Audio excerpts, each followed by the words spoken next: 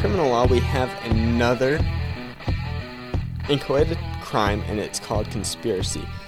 So far, we've talked about conspiracy, attempt. Well, we're about to start talking about conspiracy, but we've talked about attempt and solicitation up to this point.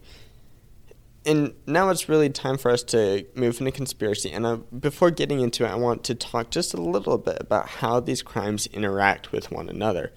You can imagine it almost as if a progression, where one crime is a little less worse than the other, the next is a little less worse than the next, so on and so forth. So if we were to look at all of this together, the way to think about this is that solicitation is an attempted conspiracy. Conspiracy is really a prerequisite for attempt. When two people are conspiring, it's a prereq for attempt. And then you attempt the crime, and then you have the actual substantive crime that is committed. And so that's kind of how they all interact with one another.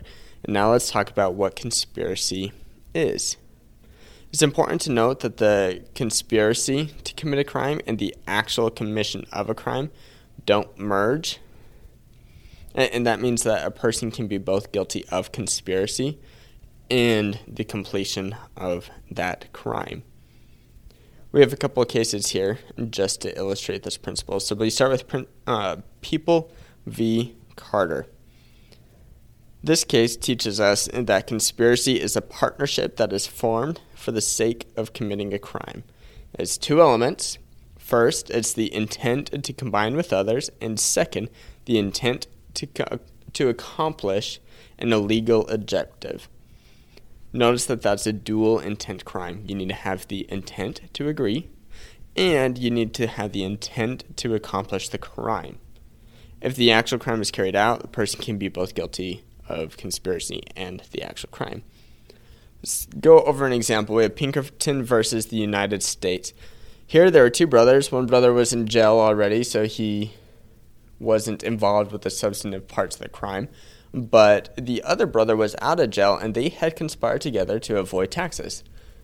They got caught, and the brother in jail was convicted of several substantive crimes, even though he had not actually committed the substantive crimes. So one brother was convicted of 10 charges. The other brother was, 9 charges plus conspiracy, so 10 charges. The other brother was convicted of 6 substantive crimes plus conspiracy, so 7 charges. And the brother in this Pinkerton case, the one who was in jail, is saying, I didn't do these crimes. I can't be guilty for these crimes. And that's where we get into the Pinkerton rule. So Pinkerton says that an overt action of one partner can make all other partners guilty of the crime. There are a couple of limits to this rule, meaning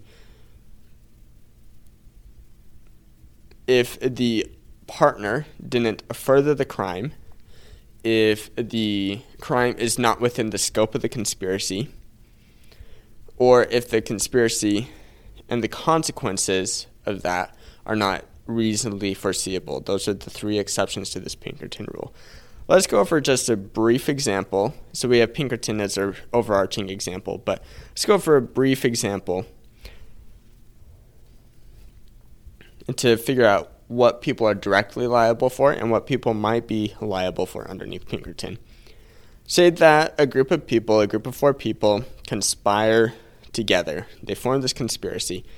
Person A is the ringleader. He forms all the information. Person B is going to rob bank number 1. Person C is going to rob bank number 2. And person D is going to provide the getaway car. And person D is going to steal the getaway car. Underneath direct liability, person A is only guilty of conspiracy. Person B is guilty of conspiracy and the robbery of bank number 1. Person C is guilty for conspiracy and robbery of bank number 2. And then person D would be guilty of conspiracy and car theft. However, underneath the Pinkerton rule, because all these individuals are part of the conspiracy, well, then they are liable for all other crimes involved. So, for example, person A was liable, only conspired. He was the ringleader. But underneath the Pinkerton rule, he's also going to be liable for the crimes of the robbery of Bank 1, the robbery of Bank 2, and the car theft, because those are all things that other people did. Person B had robbed Bank number 1 and was guilty of conspiracy, but he can also be liable of the robbing of Bank 2 and the car theft. Person C just kind of flip-flops that, where they're liable for Bank number 1, Bank number 2, and the car theft. And then the person who stole the car, person number D, can be liable for the robbery of Bank number 1 and the robbery of Bank number 2. That's just saying Pinkerton makes everyone involved in the conspiracy liable. The mens rea for conspiracy is that you need to meet both of these. This is kind of similar to attempt, where attempt is a specific intent kind of crime, meaning it needs to match that intent, and if the mens rea is negated, then you can't be guilty of attempt. The same exact thing with conspiracy. It needs to be committed towards a specific intent crime. You can't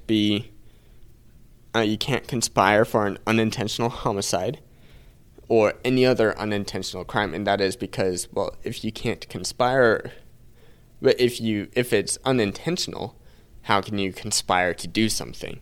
You can't plan something if it's unintentional. The actus reus of this is that you can find that somebody had actually been involved in a conspiracy by looking at some circumstantial evidence. You can look at the association of others alleged to be in the conspiracy. You can look at the knowledge that the person may have had with the commission of the crime.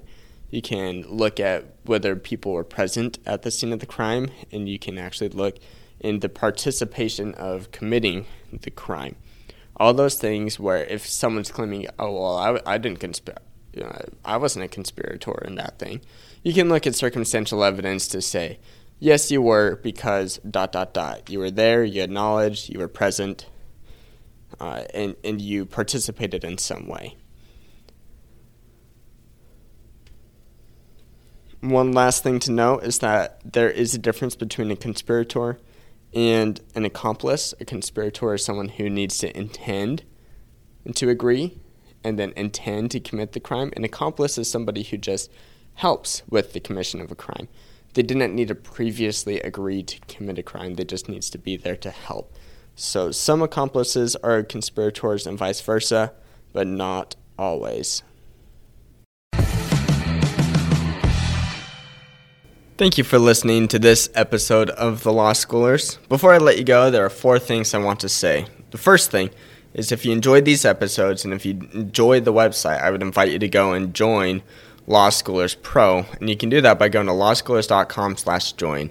It's a way for you to support us, but there's also a lot of features there that I think you will enjoy.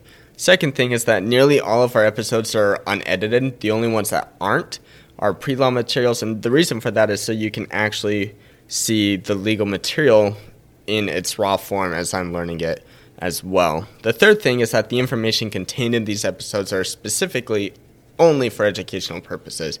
They're not to be used as legal advice, and with that, the fourth thing is if it is used as legal advice, we are not liable. That is, Law Schoolers is not liable for any legal outcomes. Thank you again for enjoying the show. Have a good one.